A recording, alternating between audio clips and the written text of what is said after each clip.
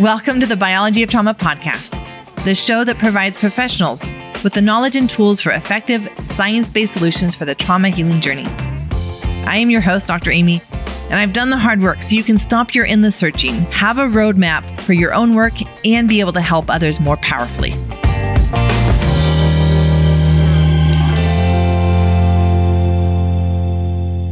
Welcome to this episode of the Biology of Trauma podcast. I am your host, Dr. Amy, and this is part 3, our final episode with Dr. Arielle Schwartz. In this episode, we answer the question, what role did addressing unresolved emotions play in helping someone with progressive multiple sclerosis?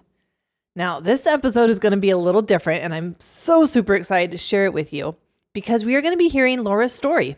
Laura Bautista is a Biology of Trauma professional in training at the time of this recording, a health coach, and one of my trained somatic mentors who helps assist me with leading my 21-day Journey to Calm Aliveness program. This episode has 4 different sections. In section 1, we're going to hear Laura's story from being diagnosed with a neurodegenerative autoimmune condition to being symptom-free for 10 years. Section 2, how to stop the spiraling of our mental health and access a safe place within. Section 3, how the pace of our life contributes to our health conditions. And Section 4, hope for when life feels out of control. I cannot wait. I cannot wait for you to meet Laura. I cannot wait for you to hear what Dr. Arielle says about stress and trauma and that tipping point and helping us understand what trauma really is for those of us who will listen to this podcast episode and be able to relate to Laura's story of, I found no events necessarily in my life that were traumatic, and yet I obviously had these patterns in my nervous system that contributed to my disease process. So without further ado, let's just jump in. I think that you will come to love Laura just as much as I have loved having her in my Biology of Trauma Professionals network and training, and certainly loving the wisdom that comes from Dr. Arielle Schwartz. And so let's dive deep into hearing Laura's story and what her story has been with being diagnosed with multiple sclerosis at age 21. So I'm Laura Bautista, and I live in Golden, Colorado, but I'm a New Yorker, born and raised in the Bronx. I'm excited to share kind of 2 sides of the story since it's very much from a patient, client, seeking healing experience. And also I am a professional. I do work with clients now, which all started from my own being sick. I was diagnosed with multiple sclerosis when I was 21 years old.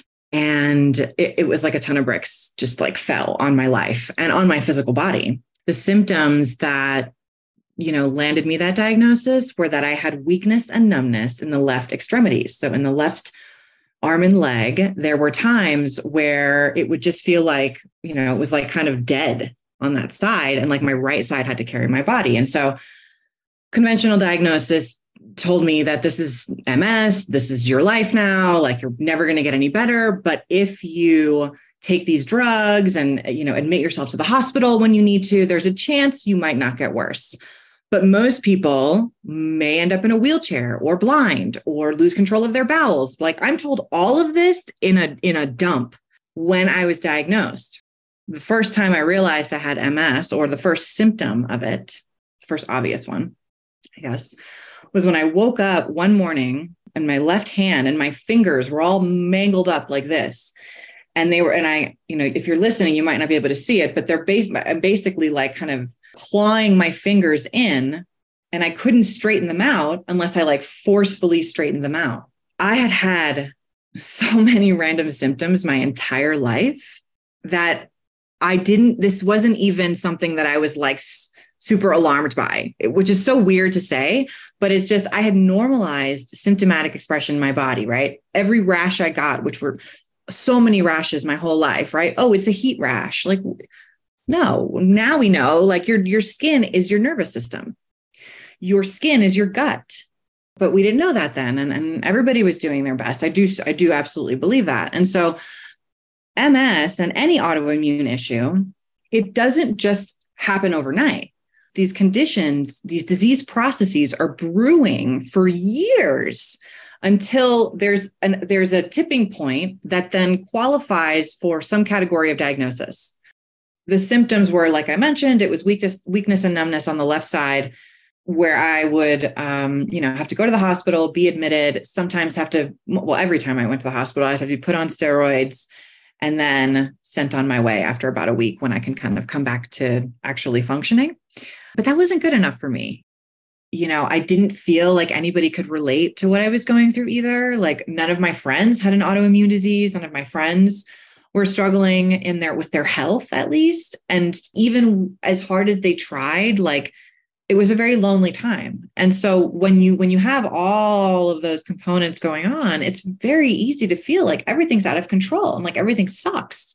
And I wanted to join the Peace Corps when I was 21, but I couldn't anymore because I couldn't take my injectable medication with me, and because we weren't sure if there would be a fridge. And so, no, you can't do that. My health was unpredictable. So I kept losing jobs because I couldn't keep them. I literally could not keep up with the pace of those jobs. And I would end up in the hospital and sick. And so I was like, okay, well, I guess that's I have no control over that anymore.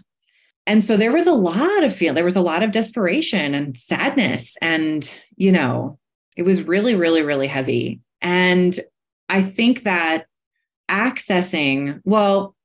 prior to access came what I call my no more moment, right? There comes a moment in your life, in your healing, in transformation, anything you want to transform, doesn't even have to be about your health, where you get to a point in a relationship, even in a relationship with your body, even, right? Where you get to a point, you're like, you know what? I'm not doing this anymore.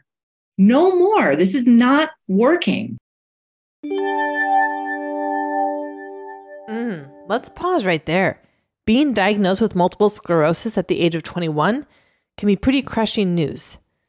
And she reached a no more moment with her health symptoms and how they were affecting her life. Can you relate to a no more moment in your life? A moment where we start searching for what is happening beneath the surface. We start looking for a missing piece that can help us beyond what we've been given for resources. We're searching for hope for a better tomorrow. I too had a near scare with multiple sclerosis specifically, and there are many others listening who have or know of someone with an autoimmune condition.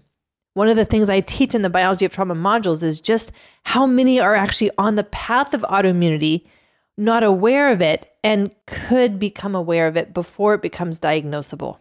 But whether it's autoimmunity for you or something else, can you relate to the no more moment that Laura had? It's a hard place to be. It's a low place to be. It can be our lowest moment, our rock bottom, and yet can become the fuel for us doing something brave and starting to find the courage within ourselves to fight for a better tomorrow. Let's see what Laura does next that gave her the tools to do something different and to get different results and experience tremendous change in her health. I was very privileged. I had a medical doctor in the family. My dad is a medical doctor. I come from a family of doctors. So there's like 4 or 5 in my immediate family. I worked at Columbia University Medical Center, Memorial Sloan Kettering in New York. I had baller insurance, like the most access you can possibly have in that model. And I still didn't get answers. So I feel like that part of the story is a little bit significant or a lot significant because what was happening is that they weren't looking for root causes, right? They were just throwing a bunch of stuff at me and nothing was helping. And so my father, avid researcher, has always been an avid researcher. And he was a GI for 30 years, a gastroenterologist for 30 years. So very, very much connected with the gut. And he actually had a really big problem with this diagnosis, as you can imagine, for multiple reasons. He's like, my daughter can't possibly have this neurodegenerative disease. Like, how did this even happen? So he started getting into other perspectives. And he connected me with functional medicine and Mark Hyman and Terry Walls and all of these people who are saying it's actually about root causes and restoring function to the body. So then I was like, okay, I was so desperate and miserable because this diagnosis literally took my life and completely changed it from what I had experienced up until then. And so this gave me hope. And also I have a rebellious nature to me. And I need to know why, like I can't just do something because you're telling me to do it. Even if I know it's the best thing for me, I need to know why. And nobody could tell me why. Why is this happening? Is there anything I can do to support myself in this healing process? And so I didn't find the answers in the Western model, but I started to find some in the functional model and in the spiritual world and in just the soma, essentially, which I didn't even know what somatic work was, like that I was actually doing somatic work until I learned about somatic experiencing, years later.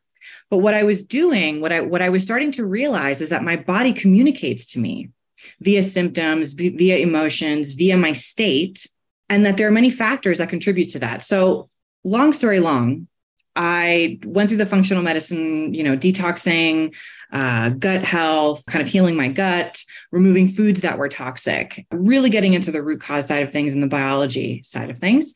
And then the spiritual aspect was honestly the thing that really made me realize, like, oh my God, this is bigger than me, this experience that I'm having. And then years later, I went through a lot of different modalities, right? When you feel horrible and like your health is just taken from you, you're open. Eventually, a lot of people get desperate enough that they're open. They start looking in all these other areas. And so that's when I started to connect that my flare-ups with MS, my skin issues, because I had eczema my whole life. I also had another autoimmune disease, a couple of years after my MS diagnosis of chronic hives all over my body, islands of hives, hot, itchy, raised, I'm doing air quotes right now, right? Like seemingly unrelated, right? And which now I know all of that, it was all related. And it was very much related to my emotional state and to my thoughts and to my memories and to my focus. And so then I was like, oh man, I'm missing a big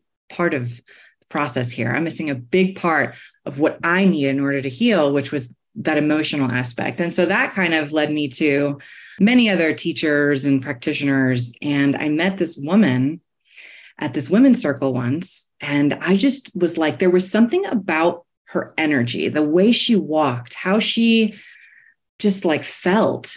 And I found out that she was an SEP, a somatic experiencing practitioner. And for some reason, it just clicked like that. She just was so embodied. And I saw that possibility. And then I was like, okay, what the hell is this SEP stuff? And that's how I found out about trauma. That's how I found out about the freeze state, or essentially how trauma impacts your biology, like really, how it keeps you stuck in a certain space where your body actually just kind of can't really heal. And it's trauma. It's stored trauma, right? So once I made that connection, it made everything else make so much more sense. And it's really a way of life.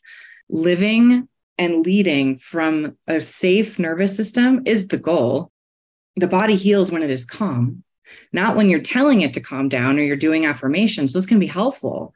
But when it actually feels embodied in safety, that's when healing accelerates. And then I saw it in my clients because I had already been working with clients. And then, it's like there've been many times in my life and in my career where I've experienced like what I call miracles.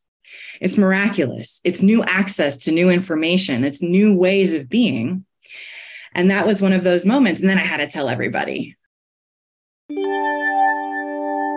Laura discovering her trauma and freeze response is huge. For those going through my 21-day journey, discovering their freeze response, my goodness, it changes everything. You have new eyes, a new understanding for why you are the way you are and why your body continues to get sick and struggles to get well.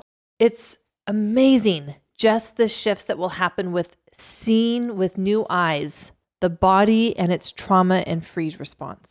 I also think it's important to note that Laura didn't have any experiences that most people would consider traumatic. She had a happy upbringing, a great family, access to everything that she needed. But the definition of trauma that we use here at the Biology of Trauma is anything that for any reason at that time in our life overwhelmed us. Overwhelmed us in which way? We couldn't process the emotions of that experience at that time. Overwhelming experiences create the freeze response, create unresolved emotions. And these are big pieces for unlocking the puzzles to our healing journey. One more thing I hope you heard from her story that I want to highlight just in case you didn't, but it's a key principle of the biology of trauma, and that is the body heals when it is calm. The body can heal itself when it is given everything that it needs to do that. Not when you are telling it to calm down, not when you are telling it that it is safe through whatever means you do that, meditation, affirmations, mantra, whatever, mindset, motivation, whatever. Most people don't know that they don't feel calm in their bodies because they are still always in their head telling themselves that they should feel safe, that they should calm down. But most people don't know that they don't actually feel safe deep down in their own body. Let's move into some of the barriers that Laura identified and begin removing. And then we're going to come back to this conversation around trauma and what trauma experiences are in childhood that many of us miss. So it took me 7 years to heal my body. It took me 7 years of me trying and removing barriers to healing. And that's probably what I'll say is that your body wants to heal. It is designed to heal. It is always working toward a healing state. Even when you're feeling the worst, that's actually probably when it's working the hardest. And so the key is to identify and remove as many barriers to healing as possible. And they're different for everyone, although they fall under the same kind of categories, right? So for example, if you're someone who's struggling with multiple sclerosis, let's say, or really any autoimmune issue, the foods that you're eating make such a huge impact on how safe or unsafe your body is feeling. So when flare-ups come up, when rashes happen, when fatigue rolls around, right? These are all signs and symptoms that your body is just like working way hard and is like screaming for help, right? It's communication. And then once we recognize that it's communication, sometimes you might get annoyed by the communication. I know I did, I'm not like, just because you realize that your body's communicating doesn't mean that changes everything, but at least now you know that, okay, tell me, I'm listening, right? And you're probably going to need to work with someone who knows what they're doing if you want to accelerate the process, like Amy or anyone from probably that she would recommend in her network, right? And then the barriers to healing usually fall under the following categories, right? It's usually things that are causing inflammation and toxicity in the body. So toxins, like environmental toxins, right? That includes everything from your laundry detergent, the soap that you use, the water that's coming out of your shower, food that you're eating, the microbes that you interact with. Because if your nervous system is in an overwhelmed state, when you interact with a mold or you're exposed to some sort of microbe that normally you could handle, but right now you're overwhelmed, well, guess what? That thing's going to trigger your symptoms. It's going to trigger everything else. So there's not an easy answer, unfortunately, right? But it is about identifying and removing those barriers with as much self-compassion as you can have, and as much patience with yourself and with your process as you can have. Because one of my favorite things that I've learned from Amy is that the nervous system doesn't do anything in like a super dramatic way. It wants to be nourished. So your entire body wants that, right? And so removing barriers and being really gentle with yourself.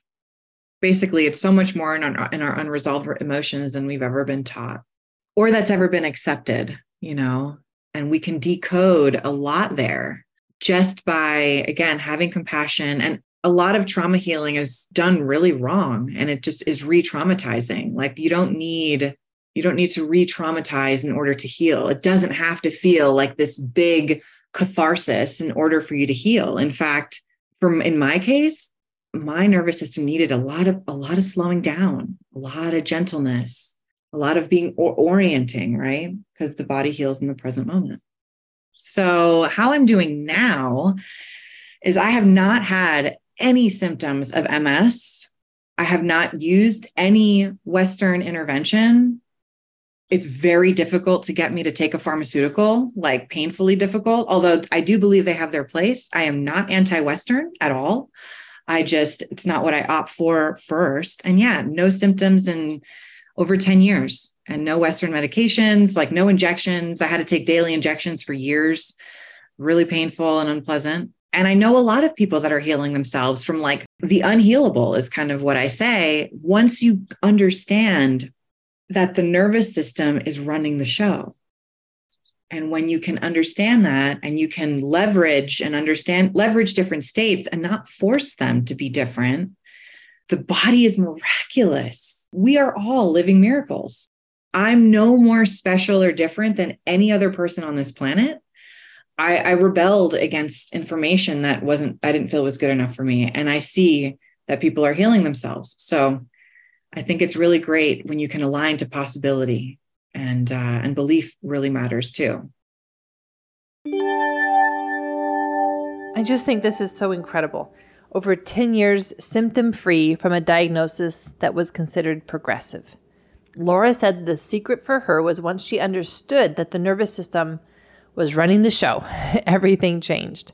Let's go into section 2 now. So in section 2, we're going to look at how to immediately stop the spiraling out of control and access a safe place within ourselves. And so much of this is a predictable route into safety and connection that we need. Let's go back to Dr. Arielle Schwartz and my discussion with her on what can be that predictable route back into safety and to stop the spiraling. And I think we all need to know that we have a predictable route to safety and connection, going back to the vagus nerve. And you've just described yours, right? Like it's like, oh, I can go right here and it predictably brings me back. For me, my yoga practice does it every time, right? I'm like, oh, thank goodness, I got on the mat. I feel so much better. Or being out in nature is another one. And so for the listener to start to discover what takes you out of feeling grounded, centered, safe, whatever word you want to use that helps you feel connected to yourself, right? And what brings you back. My client was describing her version of spiraling, right? And just spiraling and then just being taken out and not having a lot of access to other states. And I can so relate, right? And so when it comes to like coming back, it's all about resources. And that's going to look different for everybody. And that's what I love about somatic experiencing and trauma healing through this lens is that, gosh, I heard someone say this the other day and I can't remember who it was, but it was, I think it might have even been on the somatic experiencing Instagram, where they said something like healing trauma is about feeling good. It's about finding what feels good. And then having that resource to be there when things are not feeling good. And so the antidote to trauma is resource and a safe space. And so instead of getting into the story or the details, which they do matter, right? I don't want to like negate anybody's story. However, if we can get connected to dropping it down into the body in terms of how is this affecting my body right now, my thoughts, what's happening there? And that's tracking, right? Which is the most basic somatic tool that one can use, is just tracking. It brings awareness. It brings you to this present moment. It might not be this dramatic state change, but for most, it softens things slightly. So you can have a little bit more perspective. It can be a little bit less rigid to what's going on. You know, there's plenty of tools that I could list. And if you do Dr. Amy's 21-day journey, you'll have 21 of them. And then you'll decide like which ones actually really serve me. And then I recommend so simple, like simplicity is key here. Writing it out. I don't have mine right here. It's probably in my other table up front, but writing it out on a piece of paper, your 3 or 4 resourceful acts. Or for me, it's like if my dog is sitting right next to me pretty much at all times, I look at her like right now and I just like get so relaxed and I feel so something, you know, I don't even need words. I just know that I'm softening, I'm settling, right? Learning how to track our nervous system, I think, is one of the most important things that we should do. In fact, I do think that it should be taught in kindergarten. That's how important it is. Because otherwise we are disconnected and we don't have the tools. We don't have the resources in the moment and we start spiraling out of control and we take everybody else down with us. So tracking the nervous system is so important that for me, it's the very first exercise that I have put into the 21-day journey. So if you do not yet know what that even means or how to track your own nervous system, that is one of the first steps that I would strongly encourage you to consider, is finding out how you can learn how to track your system. And maybe that will be taking a 21-day journey with me. That would be awesome. The other thing that I want to mention from Laura's share here is that she used the word trauma, which again, we've mentioned a few times before, and yet we still haven't talked about an event. So this is a word that many people are nervous about using. And I want to really go into what is trauma, what it is not. And in my interview with Dr. Arielle Schwartz, we talked about this very thing. So let's move into section 3, where yes, we're talking about the pace of life and how that contributes to our health conditions. But let's look at it as a pace of life and the difference between stress and trauma. You know, we've tossed the word trauma out here, but we really didn't define trauma. And I think I want to backtrack there for just a moment, because I think a lot of folks can hear that word and go, well, that doesn't apply to me. I had a great childhood.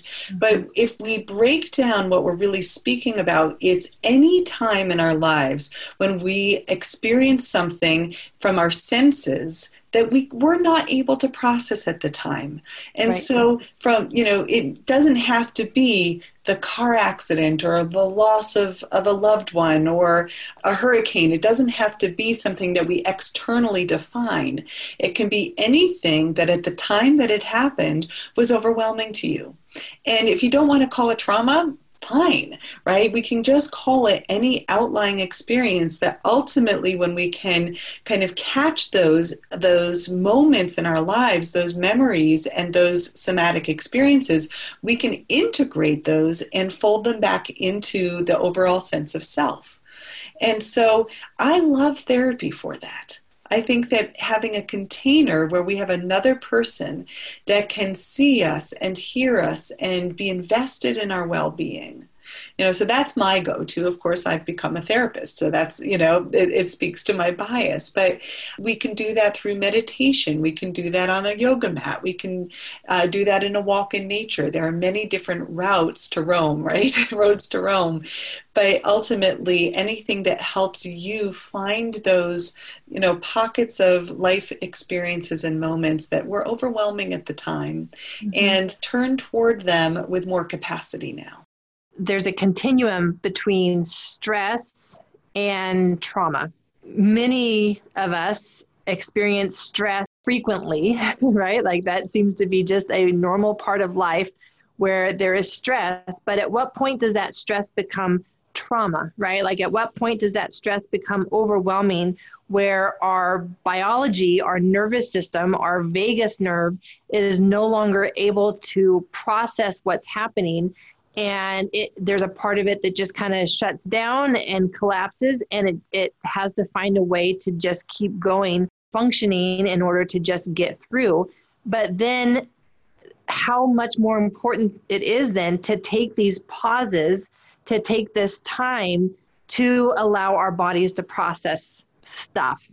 And the more that we can do that along the way and build into our daily routine and schedule these times to just pause and see what surfaces in our body, then we can prevent the accumulation of stress, which leads to the burnout, leads to the overwhelm, leads to the trauma, because it's been too much, too fast, or we've had too little resources for too long, and our system cannot process that, cannot keep up with that anymore. And so just this need for time. And that's not what our society has, created. It's created a very fast-paced system. And it is only contributing to more stress actually becoming trauma in our lives without us even realizing that it's actually trauma. That's right. I would say that two things come to mind as I listen to you. One is that here we are in a time of COVID. And we've all been presented with this forced slowdown, this shutdown, right? And this great pause, if you want to think about that. But for so many people, this process of slowing down has been really uncomfortable. For Very some people, it's uncomfortable. been wonderful. They're like, oh, I've been waiting for this. I needed a vacation, right? But for some people, it's really uncomfortable because in that slowing down, all of that other stuff is coming up. But it's purposeful in a way. It's purposeful. It's good. If you have feelings that are coming up when you slow down, that's a good sign you're doing something right. However, we don't want that to be overwhelming either. Right. So we always remember that we want to pace ourselves and that we want to touch into vulnerable feelings at a pace that we can handle so that that doesn't become re-traumatizing. Yeah. And have these tools and have these resources and have multiple resources, right? Like not just have one that you're relying on, because if you're relying on that one, a pandemic can take that away in an instant. Yes, that's exactly right. And then you're left spinning and feeling, out of control and lost without that one tool that you had. And so being able to, have the yoga mat for you, have nature, have many different tools. The somatic practice, for me, having that as a tool in order to be able to have multiple resources where your body can feel like I'm well resourced. I'm not running on low or even empty. So I'm a New Yorker, right? So I grew up racing everybody, trying to get ahead in front of everybody. Like, you got to get there first. And so I was raised in this pace that actually I'm totally repelled by now, now that I understand my nervous system. But at the time it was like, got to keep up. Right. And that's especially in that rat race, but even anywhere. And more, I think as we evolve and go through time, it just feels like there's just more to do and there's less time to do it. And so this is a story. This is a myth actually, right? That we have to do it all. However, my gosh, I feel I attract many people into my world and into my practice who also live at this accelerated pace, and slowing down can actually feel really unsafe if you're someone who has a tendency toward that go. And so, yeah, I think that slowing down is actually often really celebrated in our spaces. And I think is really important and necessary. And you might even take it slow with slowing down if you're someone who tends to have an accelerated pace.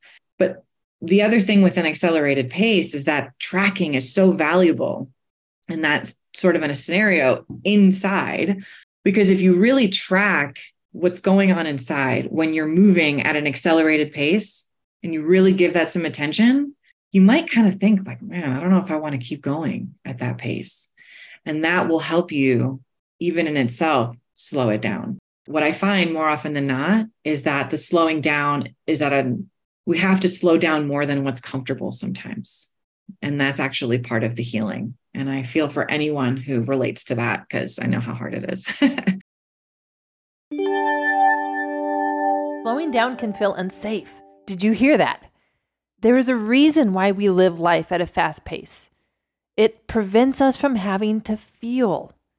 Don't stop. Don't slow down, because then you might feel the inner pain or the loneliness or the grief, whatever it has been for you.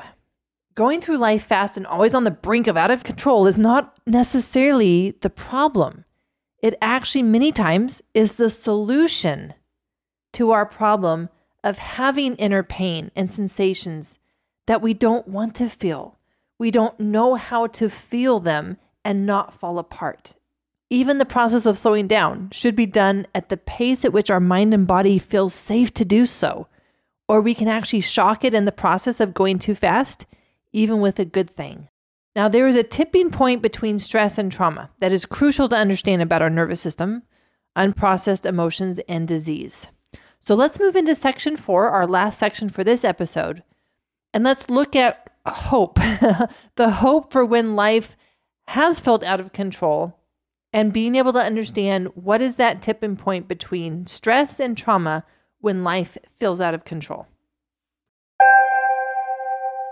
I think when I drop into the time where I was diagnosed with MS and I had all of these new limitations and requirements put on me. And it really felt like I was out of control. Like I had lost all control. And then it kind of led to going out of control with eating and how I was eating, out of control with substances, because I just was like, F it, if I'm honest, at that point, because I was so sick and nothing was helping me get better. And this was just my way of coping. Again, it might not change the thing that's bothering you, but it will change your ability to deal with it. And that is what creates more capacity for healing and helps you come home to yourself. A lot of what I do and what I help people do is I help them detox who they are not in all of these different ways, right? Because usually this, like, for example, a reactive or explosive, and this is me, like I can have that part of me. I know that that's just, there's something there that is creating toxicity and overwhelm in my nervous system. Let me check that first, So those are some of the ways that I think I would invite people to, set themselves up to come home to themselves. That is where I reclaimed my worthiness to then open the way to access to root causes and possibilities. Because if we buy into the program that this is just the way it is for you now, that's it. That's the path. It's not a terrible path. I'm not knocking that. I just think we have access to so much more, but it does come with that decision of saying like, well, I want to know how so-and-so healed herself from this thing that I also have. Or I want to know how come this person was all the way in a wheelchair, but now she's teaching people how to heal themselves. That's kind of what I saw. And the thing that I love to just gift and share, if it feels like something that you want to claim, is if they can do it, I can do it. If they can do it, I can do it. There's nothing truer. There's nothing truer. And if it's in your field, if you're seeing it, then there's access to possibility. Now, I'm not saying everyone can, turn around MS miraculously, but I am saying that the body is always working toward a healing state and that there is so much more that you can do for yourself than probably you've ever been taught. And this concludes our part 3 podcast episode with Dr. Arielle Schwartz. And what a powerful story from Laura Bautista, and what an important message for our time.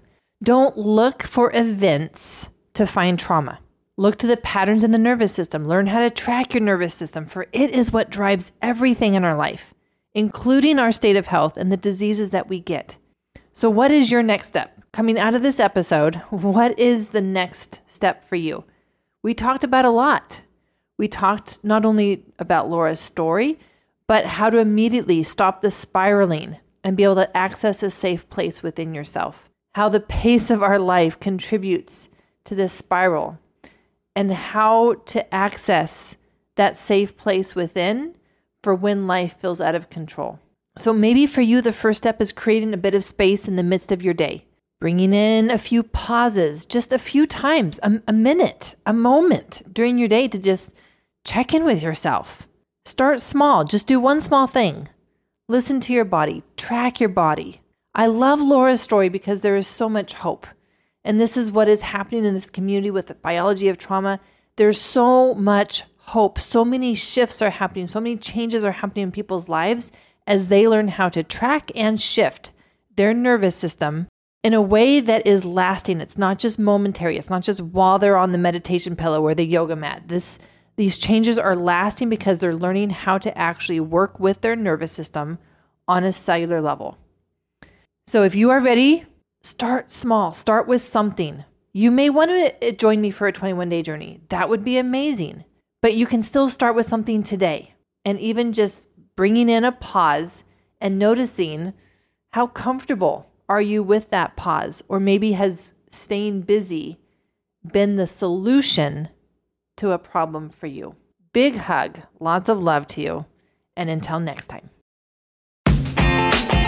Welcome to the Biology of Trauma podcast, the show that provides professionals with the knowledge and tools for effective, science-based solutions for the trauma healing journey. I am your host, Dr. Amy, and I've done the hard work so you can stop your endless searching, have a roadmap for your own work, and be able to help others more powerfully.